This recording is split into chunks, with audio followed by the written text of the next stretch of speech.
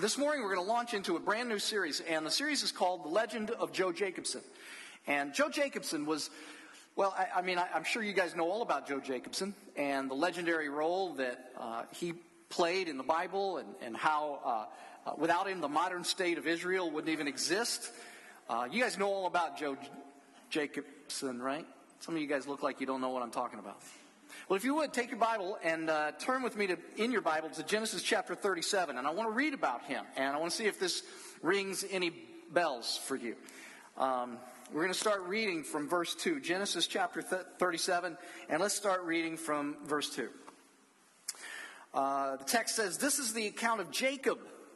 Joseph, a young man of 17, was tending the flocks with his brothers, the sons of Bilhah and the sons of Zilpah, his father's wives.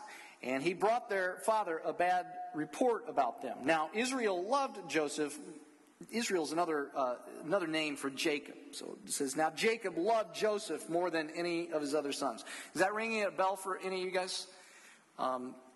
Joseph or Joe, Jacob's son. Now, they don't give seminary degrees to just anybody.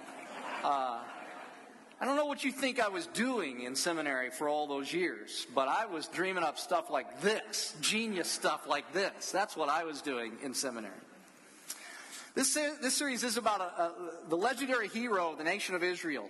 And as mentioned, he was a man who, he was what theologians would call a type of Christ. In other words, his role and his actions would signal to the nation of Israel in a small way what the real Savior of Israel was going to be like and what he was ultimately going to do for his people. And what I want to do today is I just want to look at Joseph's family background. And I want to ask the question, what kind of family did Joseph come from? And I think some of you are going to be very surprised when you discover the kind of family that Joseph came from. And by the way, those of you who are thinking that you know all there is to know about Joseph, you've sat in churches and you've heard all about Joseph or something, and those of you who are thinking that you can just kick back and daydream and wonder whether the Heat is going to beat San Antonio tonight or whether San Antonio is going to beat the Heat, I want you to know that I think we're going to go places in this series that you have never been before.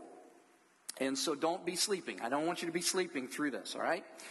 I want to look back at verse 3, at the first part of verse 3, actually the first two parts of verse 3, and I want to kind of get a sense of what this man's family background was like.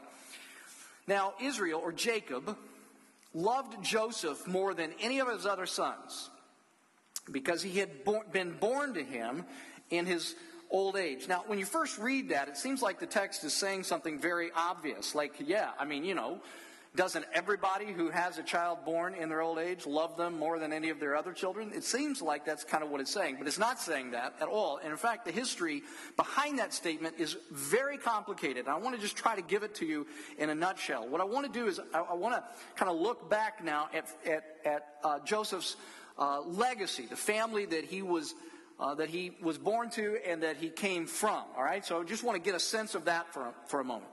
The family that Joseph came from was very famous and they were very prosperous. After Adam and Eve's sin, after their rebellion in the Garden of Eden, there were cataclysmic changes that happened to humanity and happened to the planet Earth. The climate changed, the environment changed, there were psychological consequences that came as a result of that, there were physical consequences, people died. People died. That was the first time that death had ever been experienced, right after Adam and Eve's rebellion in the garden. There were spiritual consequences that came from that as well. Man was separated from God for the first time. Humanity was separated from the God who created them. No part of life was untouched as a result of their rebellion. But in spite of their rebellion, in his great love for humanity, God didn't give up on humanity. And he hints, right after their rebellion, he begins to hint that he's going to bring a Messiah that's going to rescue the world, and he's going to restore the world ultimately one day to God's original design for the world. And as the Bible proceeds, as the book of Genesis begins to unfold, God begins to unfold his plan to rescue the world. And he begins by calling a guy by the name of Abraham, who is Joseph's great-grandfather. He calls him and he says, he makes a promise to him.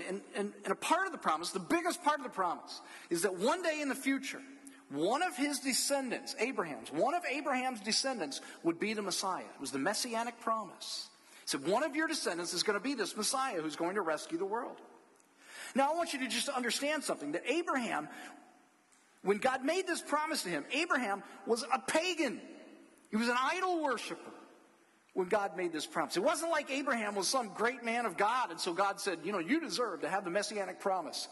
No, it wasn't like that at all. Abraham was an idol worshiper when he was called. And not only was he an idol worshiper, but he also had this nasty habit of being very deceitful when he was under pressure. You know how you revert back to things that that come instinctively to you when you're under pressure?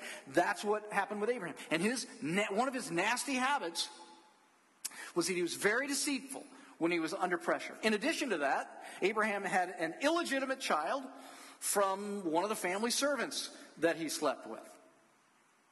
Besides having an illegitimate child, Abraham also had a legitimate child whose name was Isaac. And Isaac was Joseph's grandfather. After Abraham died, God said to Isaac, he took Isaac and he said, okay, now the messianic promise is going to come through you, not your half-brother. It's going to come through you. So there's Abraham and then there's Isaac. And so the messianic promise now, Isaac, is yours. The Messiah is going to come from you, from one of your descendants. And like his dad, Isaac also had this nasty problem of lying when he was under pressure. Isaac grew up, he got married, he had 2 sons. And he overtly favored the older son over the younger son. And he wanted the older son to get the messianic promise because he liked him more. But Isaac's wife hatched this deceptive little scheme of her own with the youngest son, whose name was Jacob. That's Joseph's dad. She hatched this deceptive little scheme. And what they wanted to do was to deceive Isaac into giving the messianic promise to Jacob, the younger son. And it worked. And in spite of the fact that this little deceptive scheme is what got this blessing or this promise, God said indeed to Jacob, he said, you know what? The Messiah is going to come through you. So you got Abraham, then you got Isaac, and now you got Jacob. The Messiah is going to come through you, Jacob. This is the family background that Joseph comes from.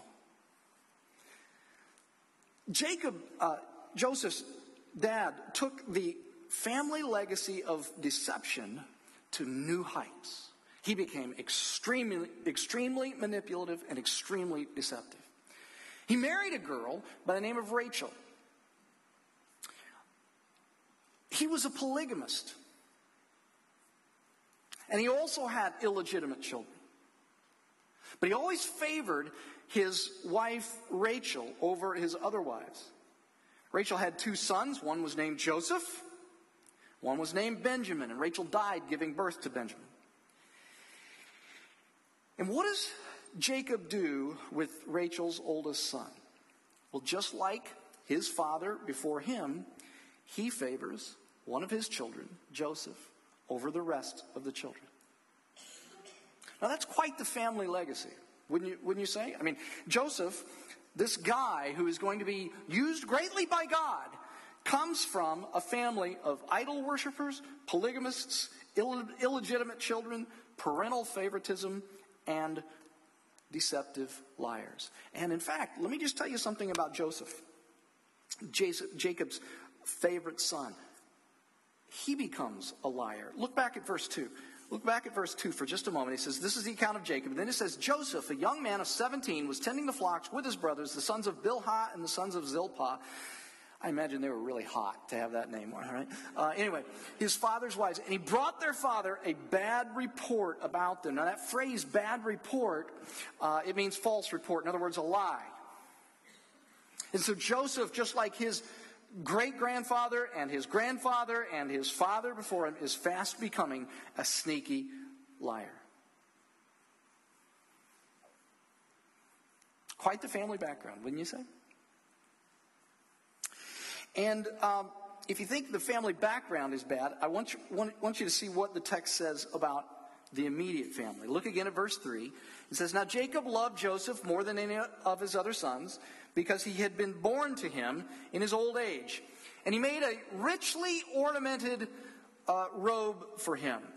Older versions, if you maybe have read an older version of the Bible, it would say coat of many colors. And actually the Hebrew word here is very hard to translate. It could mean coat of many colors. It could mean, it might mean just richly ornamented. But the key word is rich. Jacob lavished money on Joseph in a way that he didn't lavish money on the other brothers.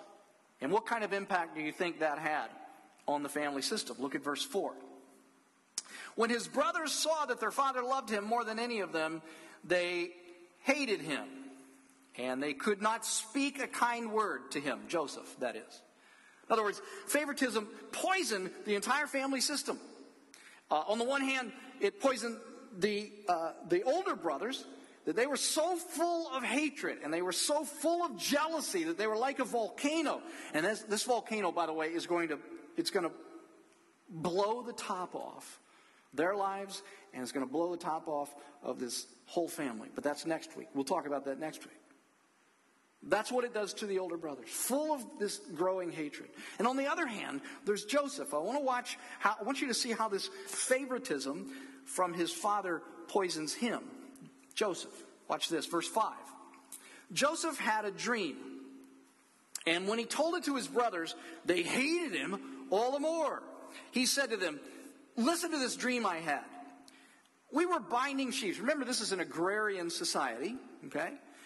They were binding sheaves of grain out in the field when suddenly my sheaf rose and stood upright while your sheaves gathered around mine and bowed down to it.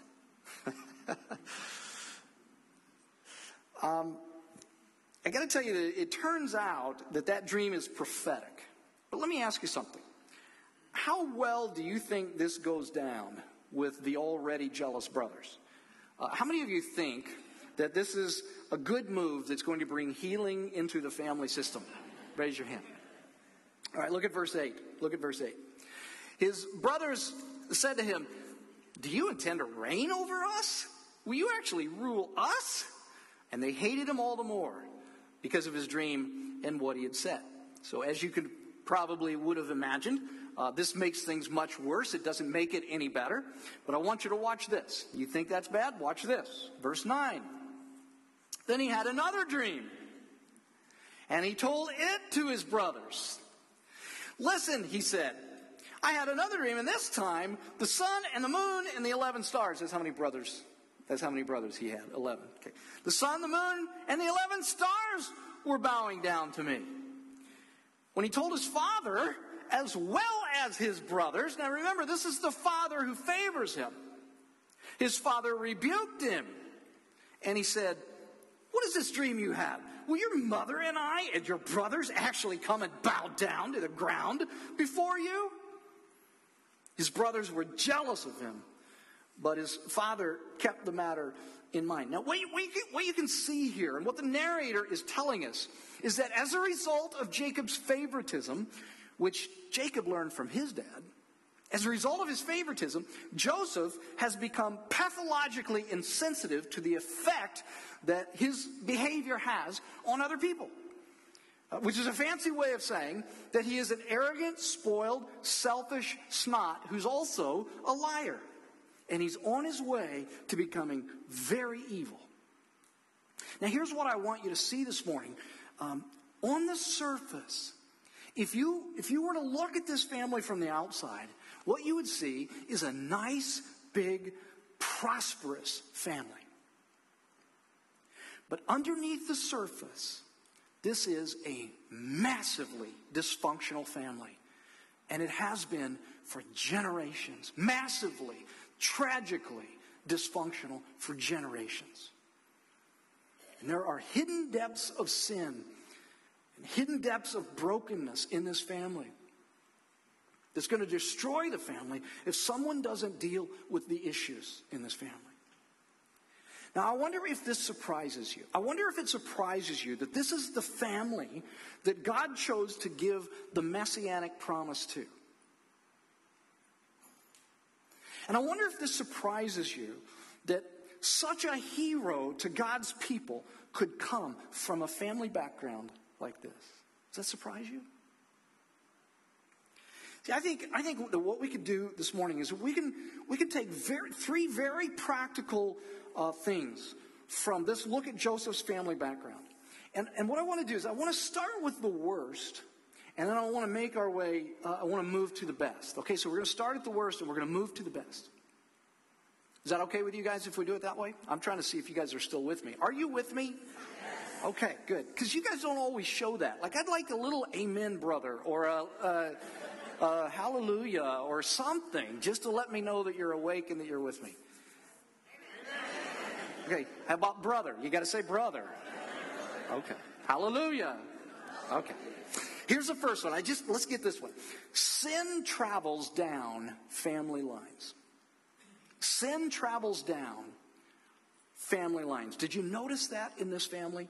There are these family sin patterns of lying and deceit and polygamy and favoritism, and they travel down the family lines. And I think it's even fair to say that as they travel down the family lines, that they even gain momentum as they go down the family lines. Why? Why does that happen? Well, because children assume that the family culture in which they grow up is normal, and they repeat it, and they just find new ways to demonstrate the problems within the family.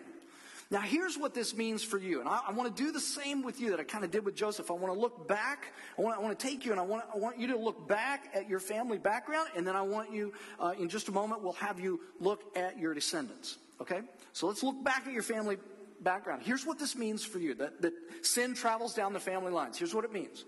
The first thing it means is that you are not self-made. We live in a culture in which everyone today wants to believe that they're independent and that they're autonomous.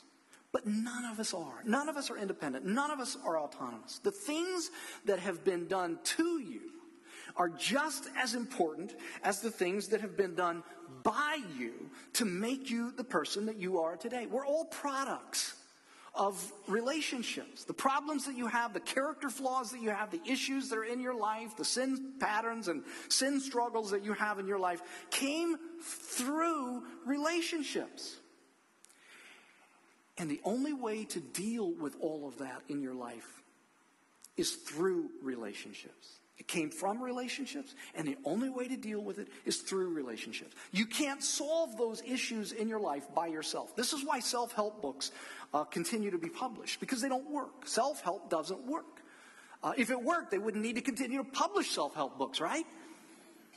They don't work because you can't solve your problems and your issues by yourself. In fact, you won't even be able to see your issues by yourself. At least that's what my wife has always told me, and I take that to be the gospel.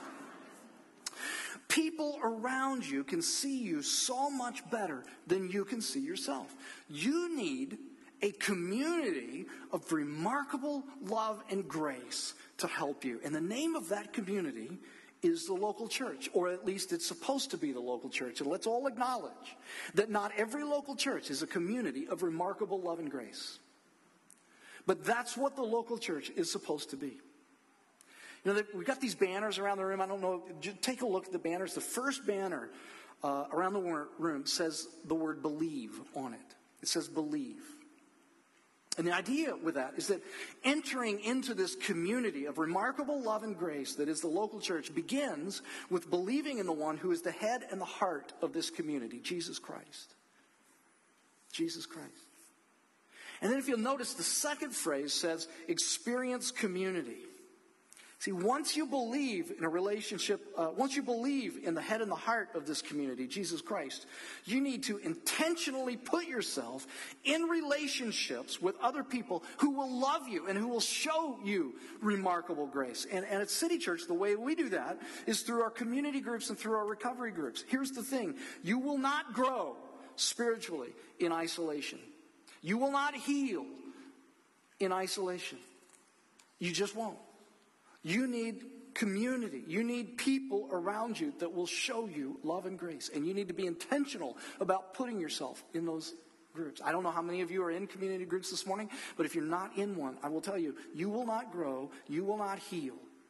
You can't deal with all of those issues from the past that are in your life until you get into a community like that, where you have a chance to talk honestly and authentically and be treated and loved, be treated with remarkable love and remarkable grace. That's what those are for. As you look at your children, though, the other implication of this principle that sin travels down family lines, until you deal with the family sin patterns that you have inherited, your children are going to inherit those from you. Do you understand that? If you abuse, you can be fairly certain that some of your children are going to do the same. Or at least they will develop their own pathologies as a result of your abuse. If you're deceitful and manipulative, they will be too.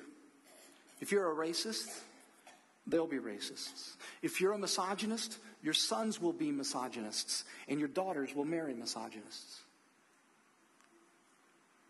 See, until you deal with those patterns of family sin that you've inherited, they're going to keep on rolling down the line in your family, and they're going to gain momentum.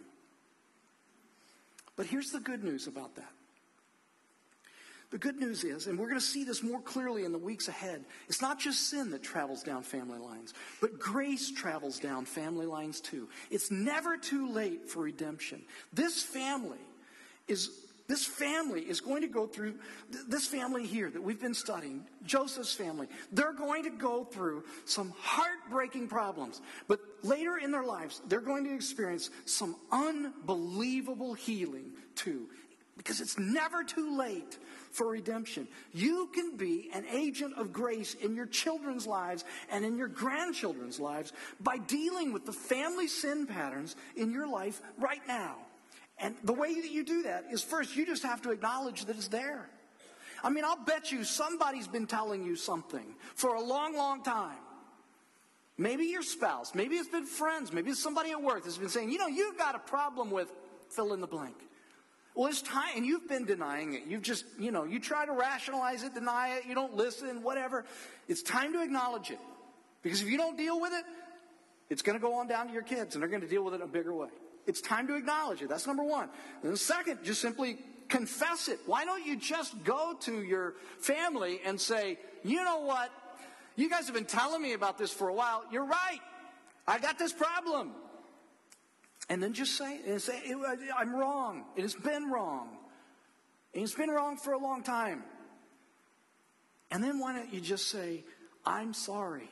Will you forgive me? It's never too late to do that. I don't care how old you are. It is never too late to do that. You would be amazed at the healing that it could bring into your kids and your grandkids' lives. If you would just go, your kids may be grown adults. If you would just go and say, I'm sorry. Would you please forgive me?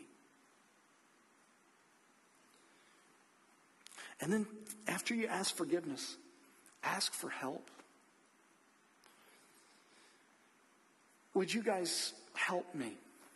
Would you help me deal with this?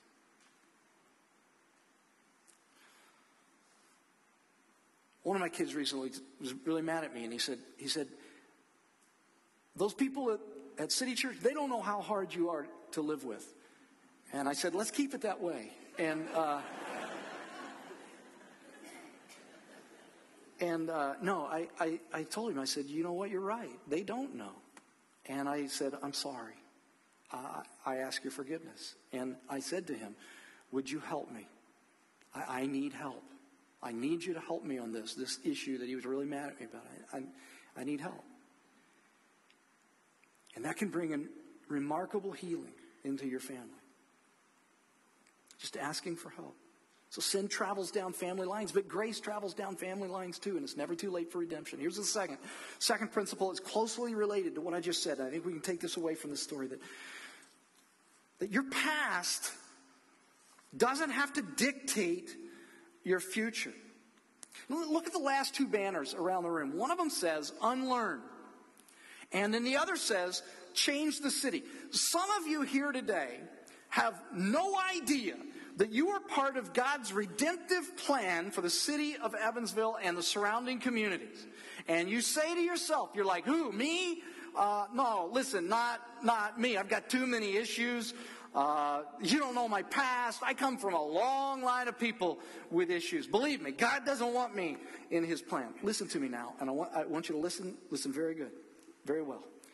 You need to unlearn that load of garbage. You need to unlearn that load of garbage. I want you to look at Joseph. This guy is a snot-nosed, arrogant, spoiled, lying 17-year-old from a massively dysfunctional family. And God is going to use him to rescue two nations and to keep the promise of the Messiah alive. There's no one that God can't use. And if you think you've been put on this earth just to make money and spend money until you die, you are tragically mistaken. You are here on this planet for a purpose. And I want to tell you something. You're here at City Church for a purpose. May I suggest, as politely and respectfully as I possibly can, that if you are part of City Church, it is time for you to get off your donkey and to start changing this city with the rest of us. There's a core of people that always show up to everything that we do around here. But there's a larger group of people here that tends to sit on their donkey and watch. And we're here to be an agent of grace, an agent of healing, an agent of redemption to the city of Evansville. We're not here to be donkey sitters. And so some of you, I would just like to say politely, respectfully, it's time to get off your donkey and to start serving with the rest of us and change the city of Evansville. Third point, if you're still with me. Are you still with me? Finally, this is the one that, this is not the Jerry Springer show. I didn't ask you to just shout out things individually. In unison. You shout out in unison. But, okay, I'm just kidding. Finally, and this is the one that really excites me, and this is why I want to end with this one. This story teaches us that the Bible is not about religion. It's about the gospel. This story teaches us the Bible is not about religion. It's about the gospel. And what do I mean by that? What do I mean when I say that it's not about religion, but it's about the gospel? Well, you understand that traditional religion and the gospel are two very different things. They're utterly different things. Traditional religion says, here are the rules for right living, and here in the Bible are the exemplars of right living. Here are the heroes of the faith and the stories of their lives. Now you go live like them, and God will bless you. That's traditional religion. And I would suggest to you that many of you have been taught traditional religion instead of the gospel from the Bible. And how can you know if you have been taught traditional religion? Here's an answer. Here's one way that you can know. You have never heard anyone describe Joseph's family as massively dysfunctional. You've been taught that Joseph and his family are great examples for living. But look at them. In fact, look at all the heroes of the faith except Jesus. There aren't any heroes of the faith. They're all broken people. And there's no good guy in this story either. There's just brokenness upon brokenness upon brokenness. They're filled with hate, this family. They're filled with bitterness. They're filled with jealousy and deceit. It's everywhere. And so what in the world could a story like this mean? What am I supposed to make of a story like this? How is this supposed to help me live a good life? Well, understand, the Bible's not really mainly trying to show you how to live a good life. Frankly, if it was, why would we be reading this story? I mean, there's nothing here in this story about how to raise a solid, healthy family. I mean, they're not a great example of a solid, healthy family, are they? Oh, of course not. The Bible's purpose is not so much to show you how to live a good life. The Bible's purpose is to show you how desperately you need God's grace and how God's grace can break into your life and save you from the sin and from the brokenness that you would never otherwise be able to overcome.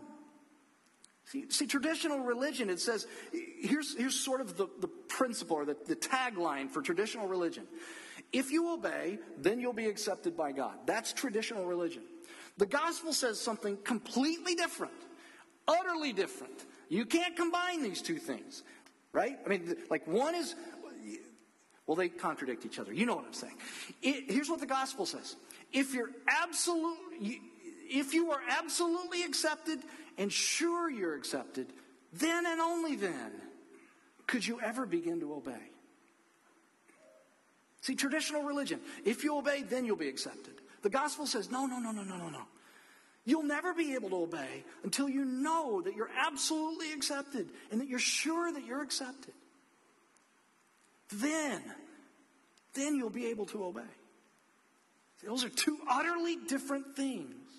And every page of the Bible shows us the difference. That the Bible is not about religion. The Bible is about the gospel of Jesus Christ. The big S Savior that all the little s Saviors point to. The only one in the Bible who wasn't broken and yet allowed his body to be broken for us. The only one whose blood wasn't tainted by sin and yet allowed his blood to be shed to forgive our sin.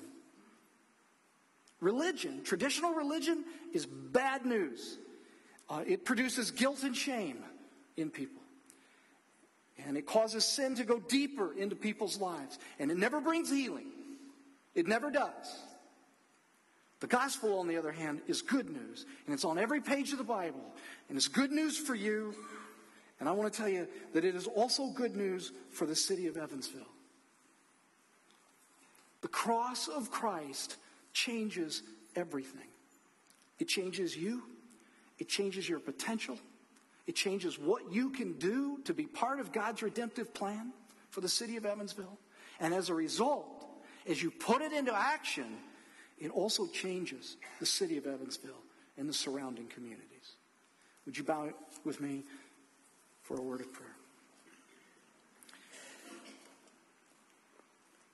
Our Lord Jesus Christ, we lift you up and to the center in this church. We recognize that you are what brings hope and healing into people and into a community. It's not us. It's not our morality. It's not our goodness. It's you that brings hope and healing into a community. And so, Lord, we want you to be the object of worship here at City Church. Lord, would you cause us to be a church that does bring healing into this city? Not by our magnificence as people, but by people who show your grace and what your grace has done in our brokenness. And Lord, as we display that, and as we get out and show grace to other people, Lord, you can heal a city. Lord, I know that there are people here this morning that come from all kinds of family backgrounds, and that maybe as a result of that, they feel weighed down by that the gravity of their family background holds their feet to the ground. And Lord, would you inspire them this morning to know that you and your grace can cause them to soar like eagles,